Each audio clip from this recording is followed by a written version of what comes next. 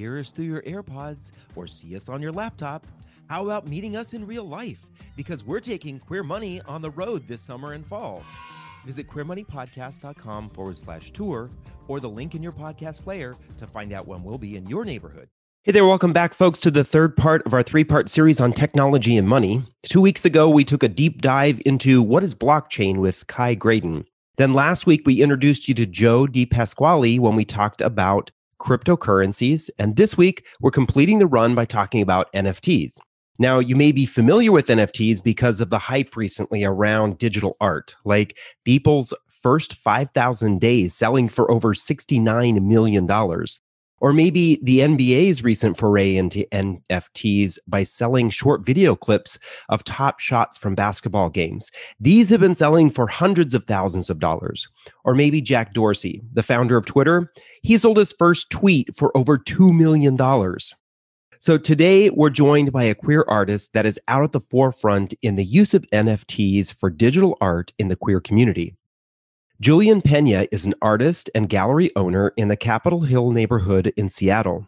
He often draws from anime content, fantasy narratives, video game aesthetic culture, and Japanese art history as his source of inspiration. So between art and technology, Julian is deep in the weeds with NFTs and a perfect resource for this Queer Money episode. Let's chat with Julian about NFTs. There's personal finance for the masses. This is not personal finance for the masses. This is Queer Money. How does your bank support the LGBT community? Not at all? For Pride in June? Or 365 days a year? Capital One proudly supports the LGBT community throughout the year. Maybe it's time to support a bank that supports us. Go to debtfreeguys.com/cafe for more info. Queer Money is being brought to you in part by the 5 building blocks of a happy gay life. Join the growing community of happy, healthy, and wealthy gay men who love their lives inside and out. Get your free copy of the 5 building blocks of a happy gay life at debtfreeguys.com/happy. Well, welcome to the Queer Money Podcast, Julian Pena. It's great to have you here. Thank you, John. I'm really happy to be here and really excited to have some good conversations about NFTs. Yeah, exactly. You know, before we dive into what's an NFT and how are they used and all that, maybe you could share with us just a little bit about your background as an artist, as a queer artist, and how you kind of got to this place where all of a sudden you're mixing technology that's on the cutting edge with your art. Yeah, like all my life as an artist or as a creative, I've always been interested in the tech side of things, and it's not until the past couple of years that I really delve into it. And so, I started my career in art through UW, University of Washington in Seattle, and, got my painting and drawing degree there. From then on, I started to participate in a lot of events, like, not only gallery shows, of course, but curating other shows, going to art events, in the community. And there was a community building aspect to it that really attracted me at that time. And so from there, that's where I got connected with the tech community of Seattle. And this is a couple of years ago when VR, AR, like virtual reality, augmented reality, all that stuff was starting to become mainstream. And this is around maybe 2015. I used to facilitate these 48-hour cinematic VR challenges, where people go in, they have 48 hours to get together, break up in teams, and create a film, a 5-minute film in virtual reality. And so from there, that's when my interest in tech and utilizing that for art sparked, basically. I started playing with virtual reality apps such as Tilt Brush and Quill, where you kind of paint in virtual reality. And so from then on, I developed my graphic design portfolio and started to work for companies doing graphic design work, again, using technology, softwares and such like Photoshop and all that to deliver these assets to the companies. And that's when I started to think about how digital art in the fine art space could thrive. And this is before I even knew about NFTs. I've always loved digital art. I've always felt like it should be elevated to a fine art level, which, it has been done before, but not in the way that I'd like to see it. And so with that said, I started hearing about NFTs earlier this year. And it's really exciting. There's a lot of things to learn about from it. That alone, the concept of not knowing what it is, got me excited. And so I joined a couple communities in regards to NFTs, learned about it, took the time to really understand what they are, because it did take, there was a bit of a learning curve for sure. But that's when I started to explore, basically using digital art as the medium and, authenticating it on this blockchain, and making it like as if it's like a unique, one of a kind painting. And so that's basically kind of my history, I guess, my road to NFT art. Nice. Interesting. He's already using big words like blockchain. Yeah, right. I think non-fungible is coming around the corner. Right. It is. And just a reminder, folks, remember when we had Kai Graydon on and we talked about blockchain and how it kind of has so many different uses beyond cryptocurrency or crypto assets, as Joe Di Pasquale mentioned to us last week, that on the blockchain, it really kind of builds this really secure way of determining ownership that is checked by the masses, right? It's checked by the huge number of computers out there that are all doing these ledger transactions. So I don't want to go too deep into this because we talked about it last week and the week before that, but there is this word that we haven't covered yet because it hasn't been a part of this technology discussion, but it's specific to NFTs. And that's where the N and the F come from, right? So non-fungible. Non-fungible token. What does that mean? What is non-fungible? Funny you asked that because I remember getting into NFTs and I'm like asking myself the same exact question. So fungible describes something that can be replaced by another identical item or like a mutually interchangeable item. And so, for example, like a dollar bill is fungible, quote unquote. And you can give me 4 quarters, which equals the same value for this dollar bill.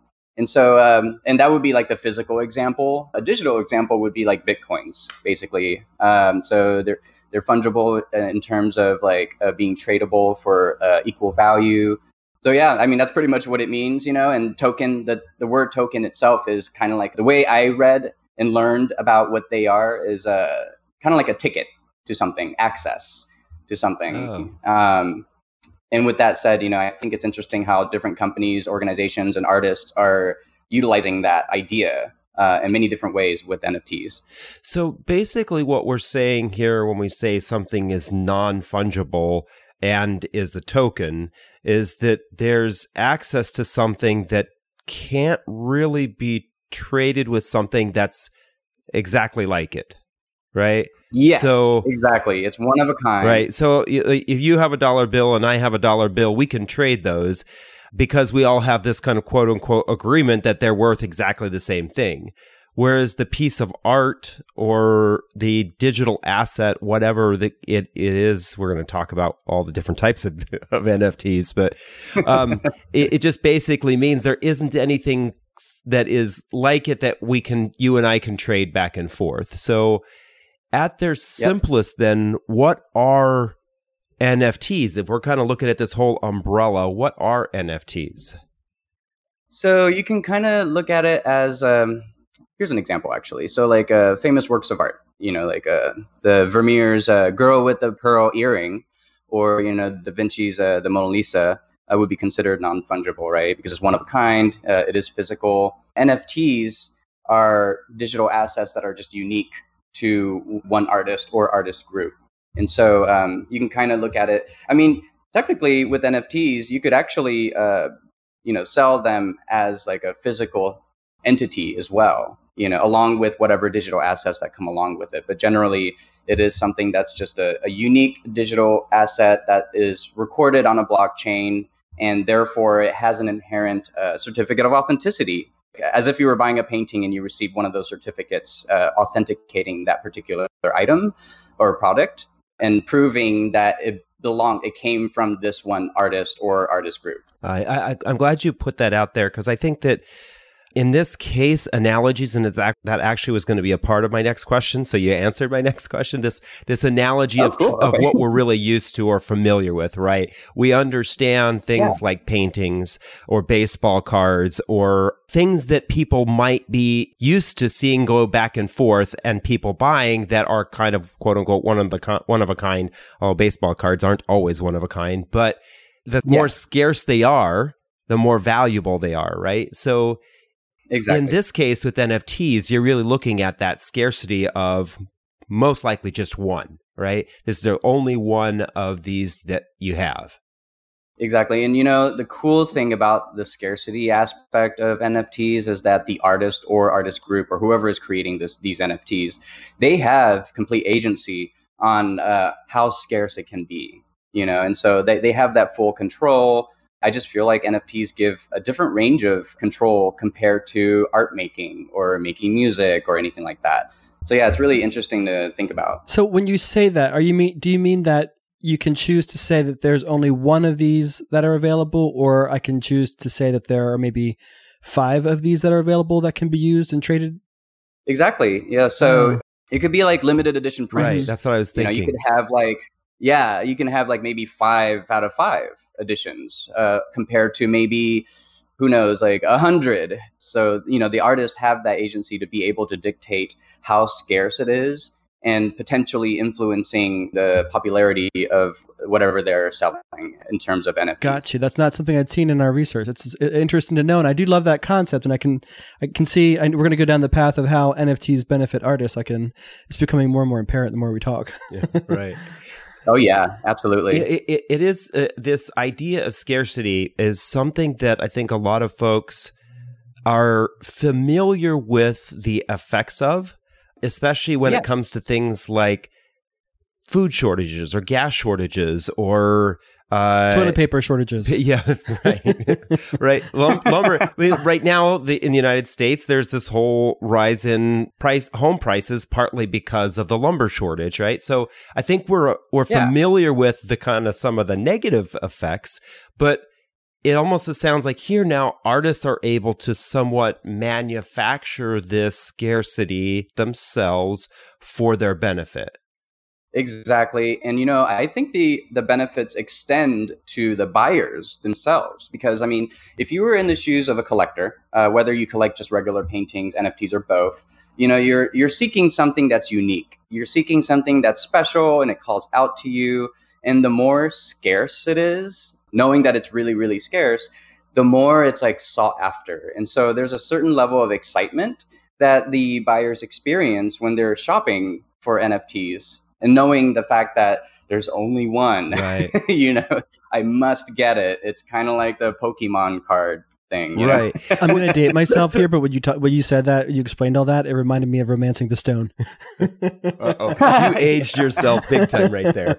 Hey, it's a good movie. Everybody who's listening should watch that. So, in the outset, in the introduction, I talked about Beeple's first 5,000 days selling for $69 million.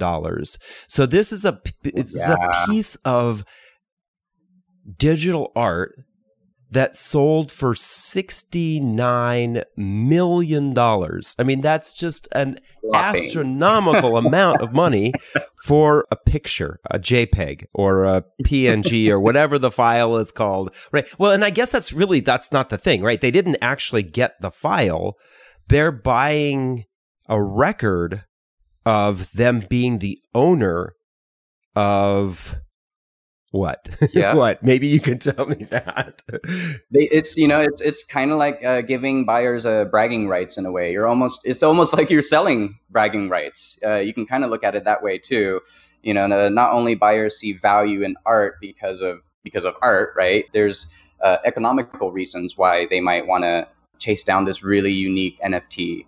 It's almost like I don't want to use the term game or anything, but like oftentimes these NFTs, when they're sold, they're resold for a higher value. Right. And so there's this like whole thing where not only the artists are controlling scarcity, but because of how the buyers respond to that NFT and that scarcity and their behaviors, such as reselling these things, the more that happens, the more that people will see in this history, because it is recorded on the blockchain. They'll see that, oh my goodness, like this thing is being sold left and right. I better check this out. Kind of increasing not the scarcity, but the value of the NFT itself. Right.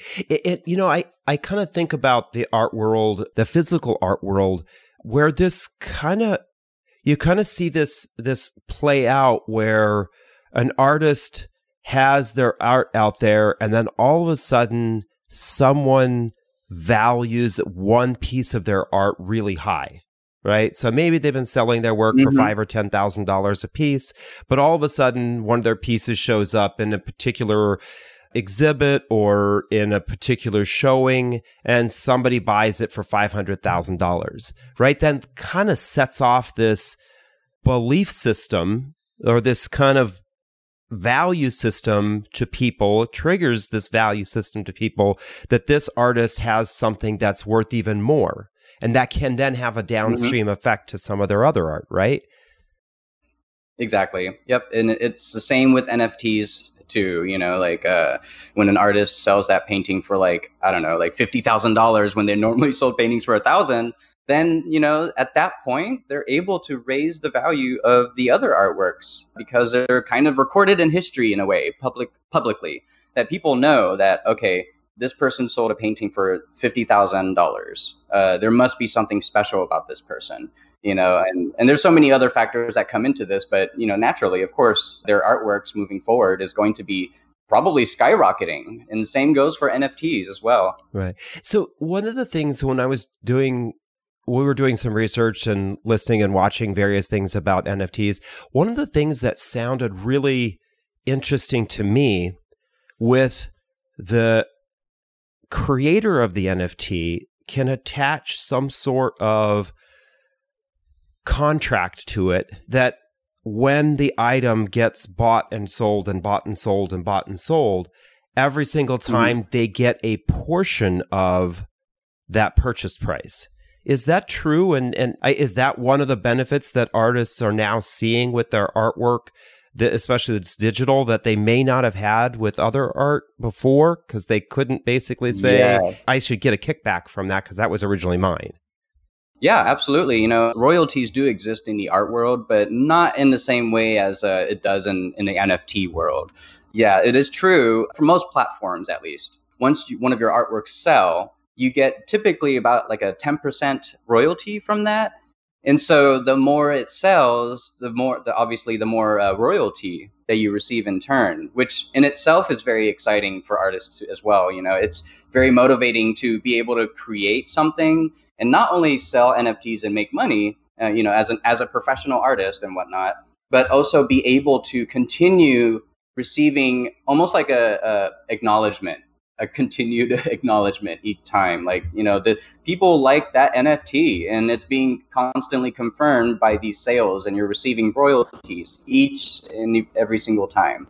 So it's really nice. It's really cool, and that's another reason why I fell in love with NFTs. It's not only the digital art aspect of things, but also the kind of benefits that it offers for artists when typically it's not really available most of the time, unless you break into the art world and got lucky in some ways. Right. To me, it seems like it's almost gratifying, but also financially rewarding to an artist because once you put the piece of work out there and you sell it, let's say it's a physical piece of work and you put it out there and sell it, and if there aren't those kind of royalty contracts built in, you may sell the piece for $5,000, but then 3 or 4 years from now, somebody sells it for $1 million, and you're sitting there watching somebody buy your piece of work for $1 million, and you're not getting anything from it, right?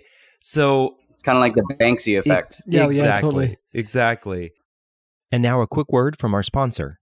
Capital One's checking and savings accounts have no fees and no minimums. And with one of the best saving rates in America, you can rest easy watching your money grow with no fees to bring you down. You can open an account in about 5 minutes, which means you are only about 5 minutes away from getting your savings to grow with one of the nation's best rates. We've talked a lot about art, and I think the definition of artists could maybe expand here beyond digital art. What other types of art are you seeing folks create NFTs for? Things like musicians or anyone else? Yeah, absolutely. I know that several companies are becoming early adopters, such as Pizza Hut, Taco Bell, and Pringles, where they're creating NFTs, basically like animated GIFs, and then selling them under their company just to explore, which I think is great to be an early adopter. It's a risk, but it's like a really fun risk to take. Other things I've seen would include like domain names, like it doesn't have to be images necessarily, or animated images. It could be anything that could exist in a digital format, like maybe essays. You can write poetry and turn that into an NFT. There's sneakers. I know that Nike has done something similar. Another artist, his name is RTFKTAI. So so what he did was he created these unique sneakers that's made from high quality materials, which is physical, right? So you'll receive the physical item, but at the same time, it's digitally animated in augmented reality. And so the buyer could essentially wear the shoe not only physically in real life, but also like on Snapchat digitally, where you can see it on your feed, and and nobody else will have that augmented reality asset. Just that one person who purchased it. And it's incredible to see what people are doing, as far as NFTs. Like it's going beyond just imagery, like I said, domain names, essays, in-game items within a particular metaverse, like a Second Life. Yeah, that makes sense. Yeah, yeah, so there's digital collectibles such as like CryptoPunks, and also people and companies have even the company I work for, they explored using NFTs as a ticket, a way to gain access to particular events, or maybe it's a coupon for like a huge discount or something, and that's something that maybe we would give to like a VIP client and whatnot. And so there's a lot of things you can do with NFTs. It's not just bound to imagery per se.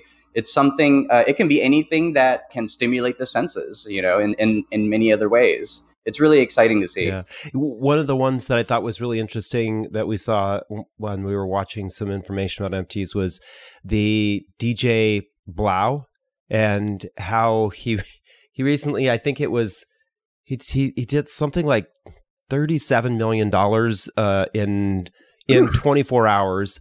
But what was really interesting is he was selling NFTs for some music. So only individuals who have the NFT are able to listen to that music.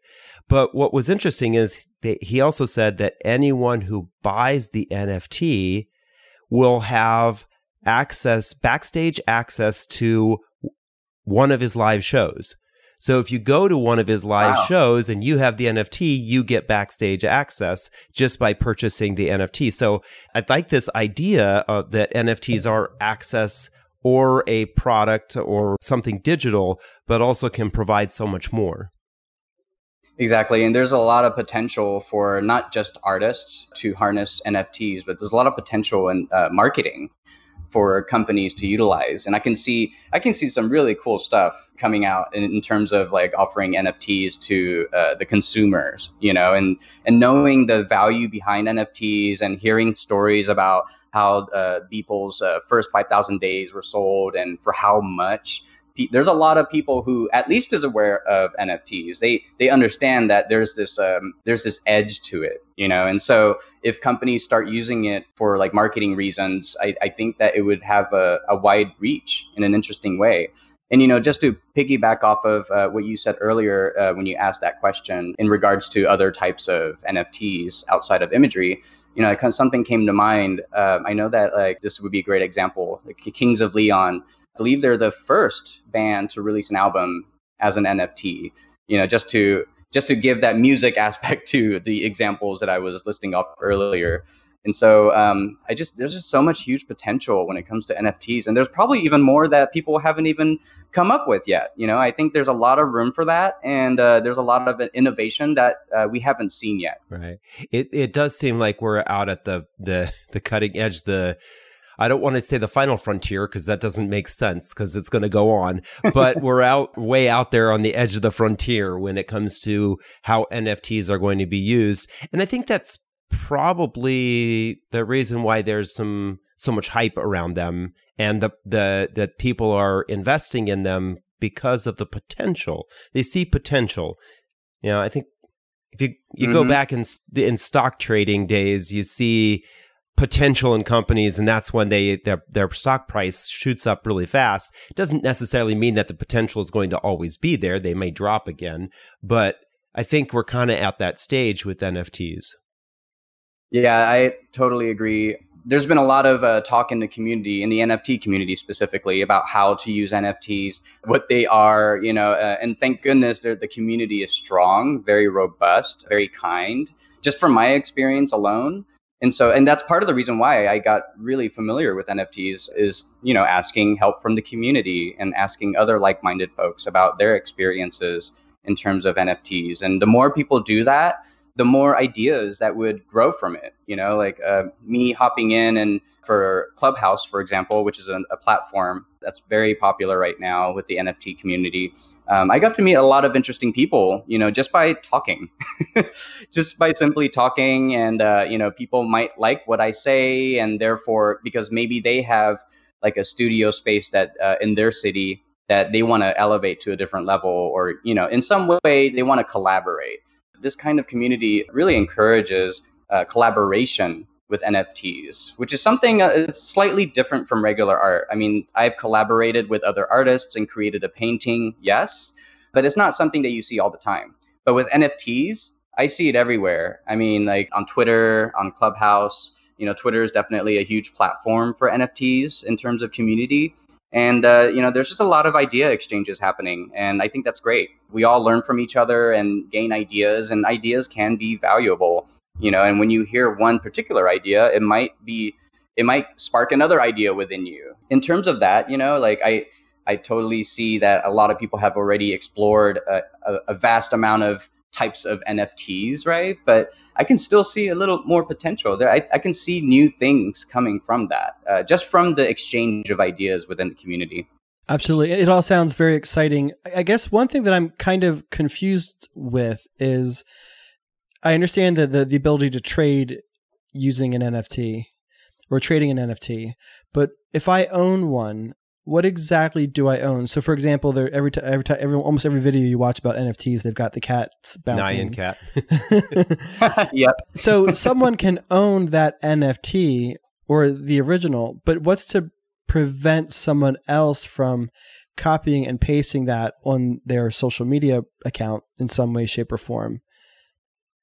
And that is an interesting question, because that's a question that I have asked myself in the past, and it's fair. It's a very fair question, so people can argue that anyone could take a screenshot of an NFT in the marketplace. Like, let's say you're on OpenSea or something and you see an NFT that you really, really like, and maybe you zoom in so then you can get the highest quality, highest resolution screenshot that you can.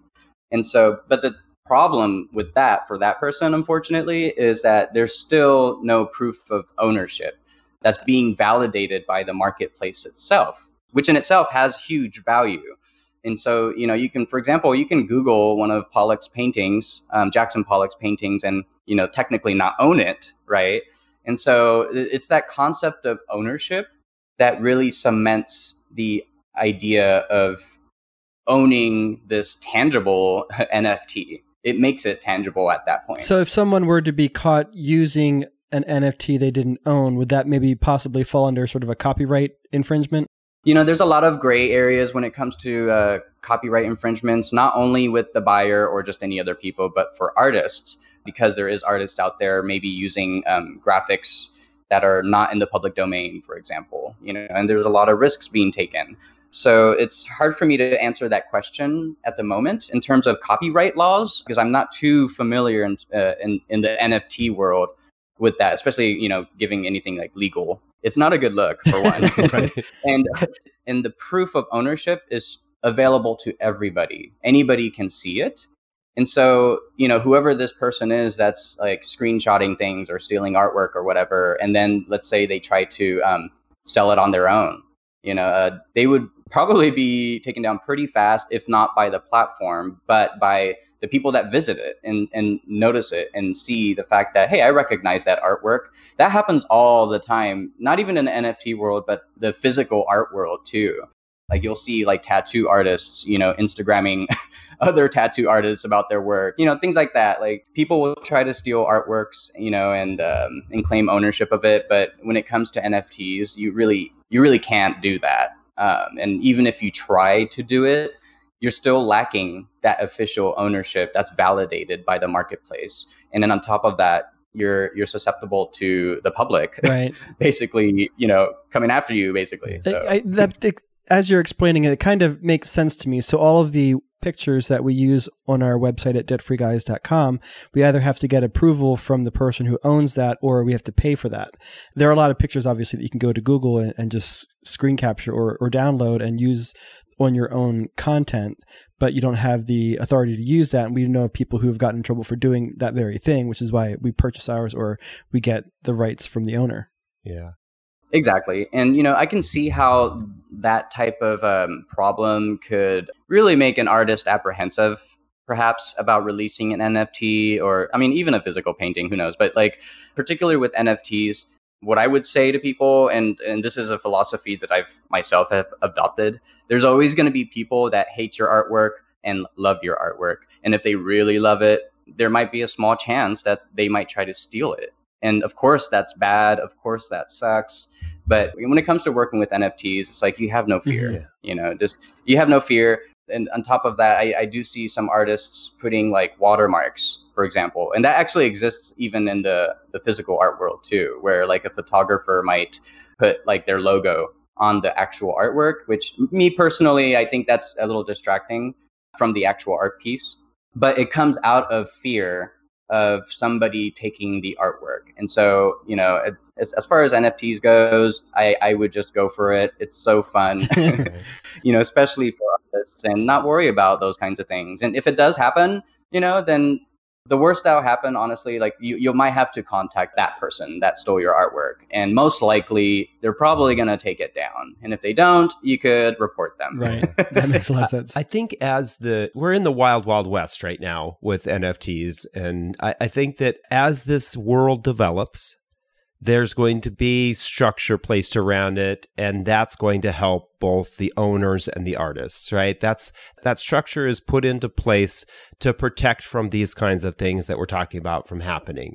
And I think, to me, the area where I personally see a lot of this happening, at the initial groundwork of this kind of protection happening, is as artists and owners of NFTs turn around and try to monetize them, right? So if you're the owner of the NFT, if you're the owner of a particular piece of art, whether that's a video or digital art or a song, and you want to monetize it in some way, say, for example, it being used in a documentary, or it being used in a commercial, or a video that somebody else is creating, and they want to get access to that, I think that's where you'll start to see the structure being built around it. It's kind of similar to back in the days of MP3s, right? When everybody was trading MP3s for free on the internet, and then all of a sudden the artists and the record companies said, time out, we got to build some structure around this that prevents that from happening as much as we possibly can. It's not perfect, but yeah. Exactly. It's not the first time that we've been down this road. We all remember AOL, and even before that, right? Along the way, there's been legislation even to control certain aspects of the internet, and so same goes for NFTs. There might be some legislation that comes out from this, depending on what's happening. There's going to be some problems that artists and buyers will face that they're looking to solve, and one of those things, for example, would be and I think this is probably the biggest argument in a lot of people, would be the ecological impacts. Right now, it's actually being way more improved than ever before. But initially, when NFTs came out, there was a huge concern on how much carbon footprint it leaves by mining these things, mining the Ethereum and minting the artwork into the blockchain. Right. It actually has a sort of like gas. Right. It costs gas, right? And they actually use that word in these fees that they charge people to mint the actual NFTs themselves. So, with that said, over time, people are going to find solutions to these issues where maybe they use solar energy. I have a friend actually looking into using solar energy as a means to mine for Bitcoins or minting NFTs and whatnot, to really reduce that carbon footprint.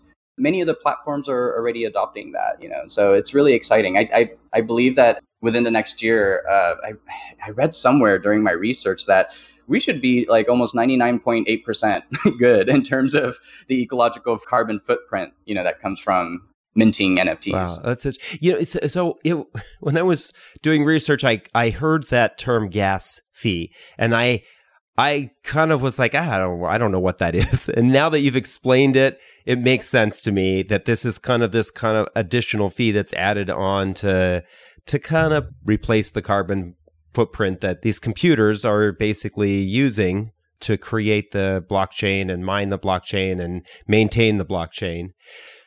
Mm-hmm. So for those of us who are the layperson, the not person involved, right? So I'm not going to create at least I don't see myself creating an NFT anytime soon, but I'm also not the kind of person that can go drop $69 million on Beeple's for 5,000 days, right? So how is this going to impact me? Well, in terms of like the financial barriers, for example, being a queer person myself, currently queer artists are underrepresented. And what I mean by underrepresented is that their works aren't being shown as much as perhaps white males. And that includes like a person of color as well, too. With that said, access to art, access to supplies, access to anything involving like creating NFTs could be harder for queer artists, just because of the fact that they're more underrepresented. They have less access to certain things. We all know that it's expensive to create a painting, for example. And when it comes to NFTs, there's the gas fees that I mentioned. A lot of the platforms charge different types of gas fees. So there's no set amount, I guess, that I can share with you that is cohesive with across all these platforms. But, fortunately, there is lots of ways to mitigate those gas fees, at least for now. And there's a lot of solutions out there already. I believe there's this blockchain called Wax, similar to Ethereum, where, NFTs exist on the Ethereum blockchain typically. But Wax is a new type of blockchain that doesn't charge gas fees. So that's an option right there, for queer artists like myself to be able to create without being stifled, financially. And another way of doing this is like you can really get creative and, have a narrative in your NFT collection, like perhaps your Genesis collection, which is like your first ever drop. That in itself has an impact for people that comes across those that collection and NFTs. And so, creating a narrative that people can relate to and doing some kind of crowdfunding would be an awesome way to do it, a very brave way to do it. There's also grants for minting NFTs now, which is really exciting. I haven't pursued any myself yet, but I already see that there's some opportunities out there. If you just did a quick Google search, depending on whatever their criteria are, then you would be able to see if you can get help in terms of paying for these gas fees. Another example, a final example, would be like a magic minting via Cargo. Cargo is a organization that works with NFTs, and they allow you to mint NFTs for a flat rate. I believe it's $1.99 for now, at least. But I mean, that beats paying like $150 for one NFT. And places like OpenSea, for example. Last time I checked, you pay the gas fees up front like once, and I think you pay a second one to confirm its existence on the blockchain. It's something like that. But initially, you have a fee, the gas fee that you have to pay. And then from there, you don't have to pay anymore. I don't know if there's a limit to that, but what I would do, honestly, when it comes to these financial barriers, is just to take agency and look for alternatives, look for solutions, explore all these platforms and what they have to offer. Because there's a lot out there. Ever since the inception of like NFTs, and the popularity of it all, like there's been many that's popped up these days. I think that's what I love most about these discussions we've been having the last 3 weeks is the veritable plethora of opportunities that seem to be out there for those who are willing to dig a little deeper, do a little research, and to some extent take a little bit of risk. But there's a lot more opportunity now that's not necessarily barricaded by the straight white male population. Right. Yeah. I love that you used this phrase, take the agency, right? There's a lot of talk about jobs going away and jobs disappearing because of industries disappearing or the changes in the way we interact as a society.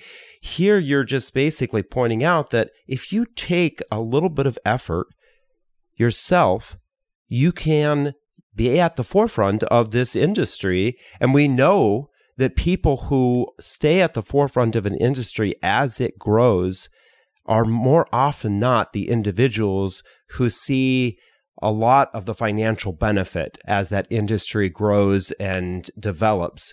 So do it, right? If you're a queer artist or you're a queer creator, jump in and see if this is something. But I consider jumping in. Yeah, I think you did point out that you do have to be a little cautious, and you have to do your homework, right?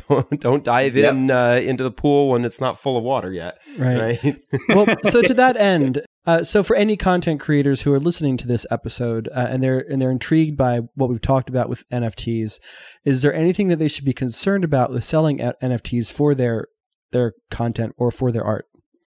Well, as far as concerns when I'm creating NFTs and going into it, I try to let those outside concerns just stay on the side for now and table it, only because it can be distracting, just like what I was talking about earlier with the fear of having somebody copy your artworks and whatnot, just to put it off to the side for now, just do the art, just do the art. That's the most important thing, is the execution of an idea.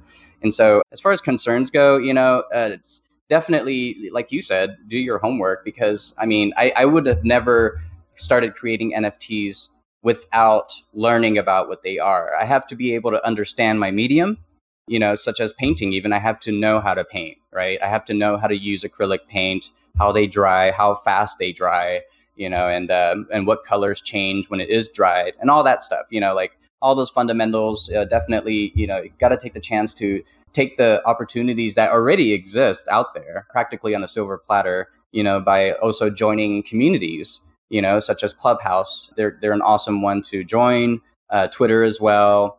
Clubhouse is probably the top one, in my opinion, in terms of connecting with like-minded folks to be able to assuage any other concerns that you might have, because there's a solution to almost everything for the most part, outside of the things you can control, of course. But yeah, it's right now, like we were talking about earlier, it is the wild, wild west. And, I think it's an exciting time to take advantage of the resources that is available out there. There's plenty of NFT artists that's willing to help other artists out. And I saw that firsthand, in terms of like the queer community themselves. You can find other queer communities in working in NFTs on Clubhouse too, and maybe even Reddit too. I actually use Clubhouse primarily, but Reddit would definitely be another good option alongside with Twitter.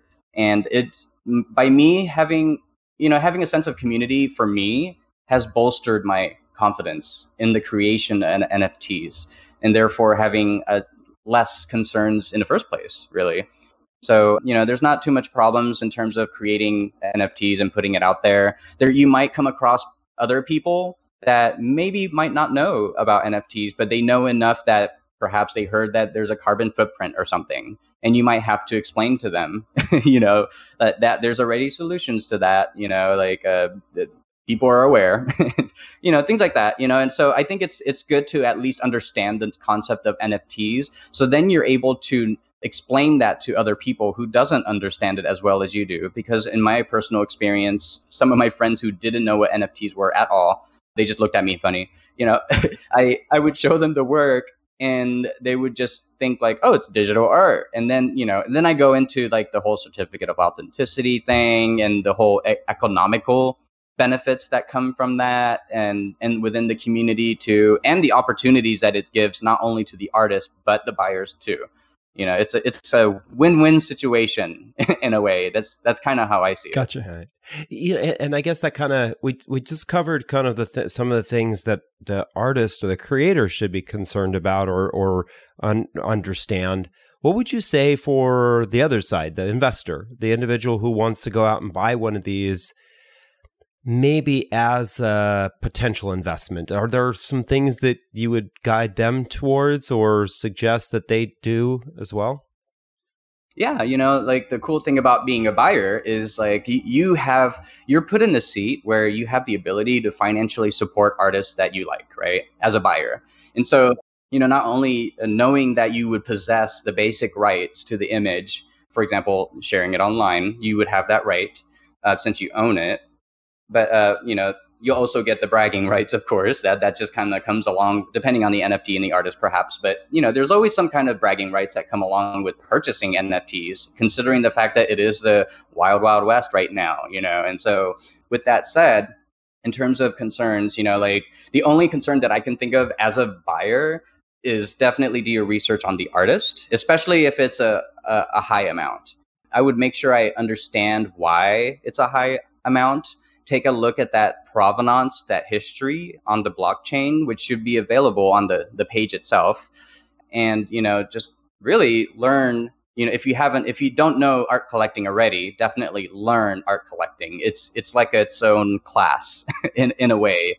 It's kind of like curating art. It's not as easy as it sounds, just buying art, right? Like you're selecting things and they're special. And so, this new marketplace creates a better form of art collecting, which to me is also exciting, And so with that said, definitely take the time to learn about the artist. What other works have they done? What works have they done that's not involving NFTs even?